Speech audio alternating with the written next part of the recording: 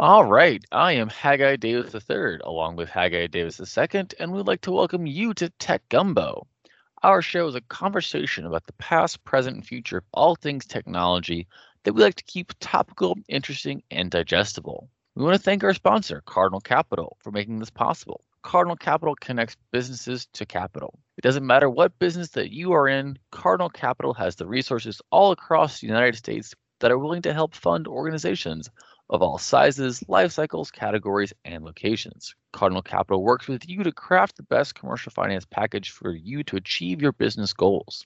Whether you're looking to refinance current debt because of the new government programs and favorable interest rates, or finance new equipment, or maybe you're trying to acquire another business entirely, Cardinal Capital has the resources to make it happen. When lenders cannot do a loan, they seek out Cardinal Capital to help. The Cardinal Capital guys are easy to work with and fun to be around. Contact them today at 225-308-3700 or send them an email at info@cardinalcap.net, and they'll be happy to help you with your commercial finance needs. So each week we take a listener question about a topic that they were interested in by visiting our website, techgumbo.net. And the question this week was, she asked, how worried should I be about my personal home life, data, pictures, internet, and searches when I enroll in my employer's bring your own device mobile phone policy? This is a great question. I'm sure it's one that affects a lot of people wherever they have a device that they are bringing to work and using for work activities. What are you signing up for with your employer whenever you do that? There's a lot of things packaged into that question, but the biggest part of the bring your own device, if you're signing a document with the company, as opposed to just bringing your phone to work and hitting the company guest network or the company Wi-Fi, if you're just doing some checking your email or checking Google on a break or checking Facebook or something, that's one thing. But if you're using your cell phone for work purposes, for work emails, you're taking photos of scenarios of things that are relevant to work, and all of that information is staying on your personal phone, well, you've opened up an exposure that the company has a right to. Right. Usually whenever you bring your own device to do specific work-related tasks, there's something that you might need to sign. Your company likely has a BYOD, bring your own device policy, already in place. You should ask questions about it. Talk to your IT department, talk to your HR department, because chances are there's a lot of things that happen here that might be different company to company, and there might be different laws state to state governing how all this operates. And so the first thing is talk to the people at your company whose job it is to understand this and whose job it is to know the ins and outs and be able to explain it to you. There are concerns out there if you're the company and you bring your personal device and you sign on to the corporate Wi-Fi network. If your phone has been compromised or has malware on it and you get on the company Wi-Fi network and you put malware into, or ransomware or worse, onto the corporate network, now you've done some damage to the company. That's one problem that you have to be concerned about with bringing your own device on the company network. Yeah, you are as protected as your least secure access point. And so if you're the company and you have your employees bringing in their personal devices and they're using that personal device to look at health information or privileged information, financial information, trade secrets, all those types of things, you really want those heavily protected. And so maybe it's important to separate that personal device from that business device. If you are using your phone to do business critical things in this way, maybe you ask your employer to provide a business device. That way you can keep the two separate, and that you only do personal things on a personal phone and you only do business things on the business phone, and you keep that business phone locked down, secure. Maybe that's something you consider here. There is also the issue that companies can put software on your phones that gives them right to go in and delete data or wipe a phone entirely if they're concerned that you've become a rogue employee or if you've been terminated or just any kind of a problem, if you allowed them, because of that policy that you signed, that they could put that software on your phone, then they have access to all of that information legally. Another important point about legally is that if your company is involved in a lawsuit and your device was used to perform work-related tasks, that device could be subject to discovery. It could be subpoenaed in court, and various aspects of the phone could now be dug through by lawyers. And so, that's something to keep in mind. Is this worth it? That's right. So if you're on a job site and you're having to take a picture of something on the job site, if you're outside of the office and had to take some pictures, or you made some notes in the notes field on your phone or your tablet, and you had that information stored there, then this lawsuit happens. They have the right to come in and look at everything on your phone, including the pictures of your kids, which you had dinner for last night, and the pictures you took of the job site. So how much of that information do you want them to have access to dictates whether or not you should really be using your phone for work purposes. Right. So we've come out pretty harsh so far, but we also understand that having two phones is clunky, it's difficult, and that having one is nice, it's convenient, it's efficient, but sometimes it might be worth it to separate those two devices out just because of what you're opening yourself up to and what you're exposing yourself to. That's a conversation that you need to have with your employer and with yourself as to what are the types of risks you're willing to take and what are you gaining for these risks. Because when they start going through that phone and they're looking at your phone records, who you're contacting, and if there's somebody you don't want everyone in the world to know you've been talking to them, where that phone has been, because the location of exactly where that device has been is now part of that record, all of those things are very concerning to you, and you have to have a cell phone to perform your job. Either come to some real clear understanding with the company you're working for or get a company device. Yes, very much agree. So thank you for the question. We will be sending out a Tech Gumbo mug, that big 20-ounce beautiful mug with the logo on it. And if you or somebody out there who has a technology-based question and would like to go to techgumbo.net and send us your question, and if we use your question, we will send you a mug as well. So let's move on to the big story here for this segment, all about national cyber strategy. Yeah, we are going to focus on cybersecurity here. The Biden administration has just released a new strategic document that provides a security framework for how the country, both the public agencies and private agencies, should start to think about and make changes about their cybersecurity plan. It also gets into big software companies and what they should do and what risk they should bear when it comes to their software. So this is some sweeping ideas that is not in legislation yet, but could be very soon. The document says free markets have imposed an inadequate cost on companies that offer insecure products or services. So they're saying that all those companies who were hacked and shrug their shoulders and say, oh, well, our bad, that's not enough. That it is no longer simply a matter of business, whether or not a company is hacked, but you're now having national security ramifications. You are affecting the integrity of the country itself with these breaches because of how tied together all these systems are. And so they're saying if you could have reasonably improved your cybersecurity system to have prevented some of these vulnerabilities, then you could be held liable for this. It also noted in the mandate from the Biden administration that pipeline operators, rail and aviation systems, and other existing authorities should be held in the same level as cybersecurity issues. So the internet is basically no longer just a fun thing to do. It is now real critical infrastructure. Yes, absolutely. That if we are thinking about it as in the same vein as the pipelines and the rails and the aviation, it's not a boondoggle. It is critical infrastructure, and we should treat it as such. There's a reason why whenever people build apartments that collapse or baby strollers that crumble, we hold them liable.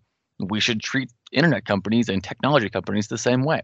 But the former general counsel of the National Cybersecurity Agency said that, but we're not doing that for cyber. We're doing that for buildings, but we're not really holding people accountable for cybersecurity. And we've said on this show for years and years, almost back to the beginning of the show, 8.5 years ago now, something like that, that there needs to be comprehensive legislation, should be bipartisan legislation dealing with cybersecurity. So the strategy document outlines 5 key areas for action: improving cyber defenses at critical infrastructure operators, disrupting hackers and criminal gangs, enhancing the security of technology sold to companies, funding public investments to support cyber upgrades, and working internationally to combat cyber crime. This is just common sense, but I don't think there's much common sense in DC. So it's good to see this is out there. When it comes down to what is this going to affect, though, it's going to affect companies that, whether you're public, you're private, it doesn't matter. You have to do what's right for the business, and you have to have laws to govern how your data is collected and protected. And we're not doing that right now. A national security advisor said, "Today, we across the public and private sectors devolve responsibility for cyber risk downwards. We ask individuals and small businesses and local governments to shoulder a significant burden for defending us all." She said it's just unfair and ineffective. And I think a great analogy here is that whenever you go to the grocery store, we don't ask you to look at the meat and determine if it's rotten or spoiled or not. The USDA, the FDA, ensures that what you are buying is clean. And so we don't ask the individuals to be experts in whether or not their food is healthy or not. We shouldn't ask individuals to be experts in whether or not what they're doing is cyber secure or not. We should have laws in place. We should have agencies in place. Our government should protect us and just not allow the obvious risks to make their way down to the hands of individuals who don't know what they're dealing with. It's not just the software companies, but tech companies in general. Even the Cisco CEO came out recently and he said, look, we've got to do more. The end user can't ascertain every time what's real and what's not. He said, I think it's an important guiding principle for technology that we should be going forward. I mean, he's right. These companies, the Ciscos, the Fortinets, the SonicWalls, the big firewall companies, they're the cybersecurity experts. Joe and Jane Public just want to get on the internet and go to Facebook, go to Google, read and send emails. They are not going to know how and what kind of code is in every message. So there is an expectation when they use these firewall products and use the antivirus and other softwares that there is some level of protection. But right now, it's really just a crapshoot. One of the things which the CEO of Cisco said, which scares me a little bit, is that governments are probably going to have to move faster on creating regulatory frameworks than they are probably comfortable with or have the knowledge to do so. I'm scared because I agree with him that the rate at which all of this is changing, the rate at which new problems pop up and become important is fast. And it's faster than governments are comfortable with and are used to. And it's only getting faster. And I agree that we need to develop legislation around this and it needs to be more responsive. But I also understand that that's difficult simply because sometimes we don't know what it is yet that we need to regulate. We don't know what it is yet, how we need to regulate it, but we know that it needs regulations. There is no way that the federal government is going to keep up with the speed and the advancements of technology. It's just not. But sitting here with our head stuck in the sand, hoping that we don't get kicked in the butt, is not a realistic strategy. We've got to do things differently.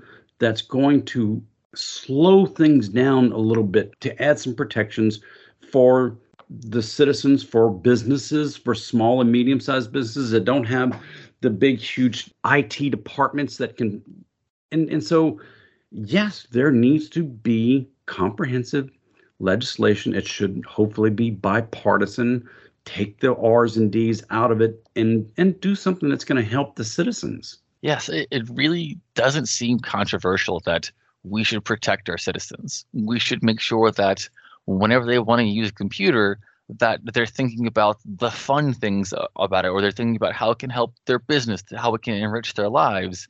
They're not thinking about, oh, am I going to catch some malware? Am I going to accidentally expose my personal data? Those are the downsides. We want them to be using it for the ways they want and to improve their lives. Look, this is going to go across multiple agencies. The Securities and Exchange Commission, they've come out and they've putting out some rules of their own about financial institutions. And they're wanting customer notification within 30 days of the being exposed if your sensitive information has been released. You've got 30 days now to let your users know this. And it's a good start, but it's only a start. Yes, absolutely. So there are some states that already have legislation like this. This is the first federal policy, which would say that if there is sensitive information leaked, that the company has to tell the data holder. But as you said, this is only a start. Simply being told after the fact, oh, by the way, someone hacked you, it's not even the bare minimum. It's less than that. We should be doing things to prevent the hacking ahead of time. Yes, we should. And one of those ways to prevent hacking or exploiting your personal data, which we've talked about many, many times, is using a password manager such as a LastPass, which unfortunately had a recent problem. LastPass was hacked recently, and the most frustrating part is this wasn't some grand master super hacker who broke through the firewall. It was something relatively simple, relatively straightforward that could have been prevented if the user would have just updated their software, because the patch was updated 3 years and 75 versions ago. This LastPass employee, who was a DevOps engineer, he did not update his home computer with patches and updates for over 3 years. Now, a software developer who probably creates updates and patches himself should have known better and should have updated the computer, but didn't. And then he logged in from his home computer, which had not been updated, got into the corporate network, and the malware that was on his computer that could have been prevented with any one of these 75 patches and updates was released into the wild onto LastPass's corporate network. Yes, this is what we mean whenever we say that there needs to be more security levels in place here. That if you have your personal device and you're logging into your corporate network, you need to really think about that. You need to think about the vulnerabilities here. You need to think about, are you really being secure with that device? Because there are consequences to these things. LastPass is something that we've talked about for a long time now as a software that we believe in and that we trust. And for them to have an embarrassing failure like this hurts. And so this is also part of what the Biden administration was talking about, is that if there are reasonable things that you could have done to prevent a breach or a hack like this, you should be held responsible. Having one of your important software engineers go 3 years without a security update should come with penalties.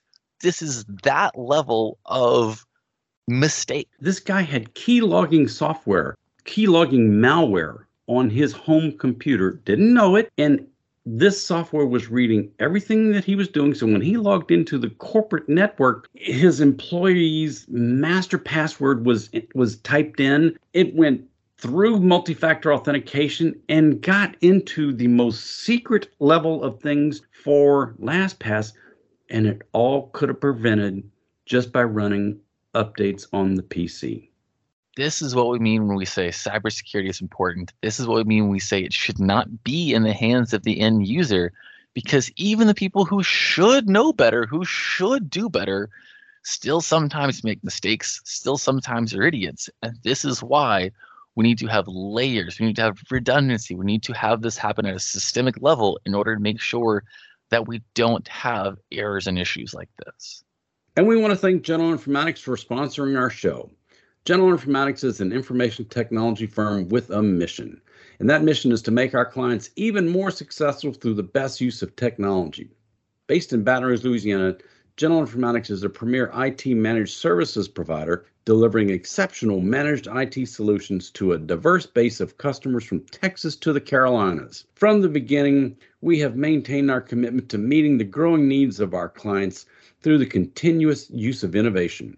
With over 20 years of experience and a team of 120 plus employees, including technicians, engineers, programmers, and designers, GI has evolved to become the leading IT partner of businesses, schools, and government agencies. Our managed services teams can run your digital infrastructure or support your team on an on-demand basis, letting you focus on your business's strength. This has become a proven formula. So proven that 98% of our clients continue to do business with us year after year. Whether you need new IT services, new technology, or you just have a question, visit us on the web at geninf.com. And if you enjoyed our show today, we're here on Talk 107.3 FM every Saturday at 4, and the show will rerun Sunday at 4. If you missed any part of our show, or you would like to hear any of the previous episodes, check out our podcast, which is available on most every platform, including Google Podcasts, Amazon Music, TuneIn, Stitcher, Podcast Addict, Overcast, Player FM, and more. And when you're there, be sure to subscribe so you'll be notified every time a new episode is posted. If you like our show, if you have some suggestions or want to submit a question, let us know by visiting our website, techgumbo.net. Thank you for listening to Tech Gumbo.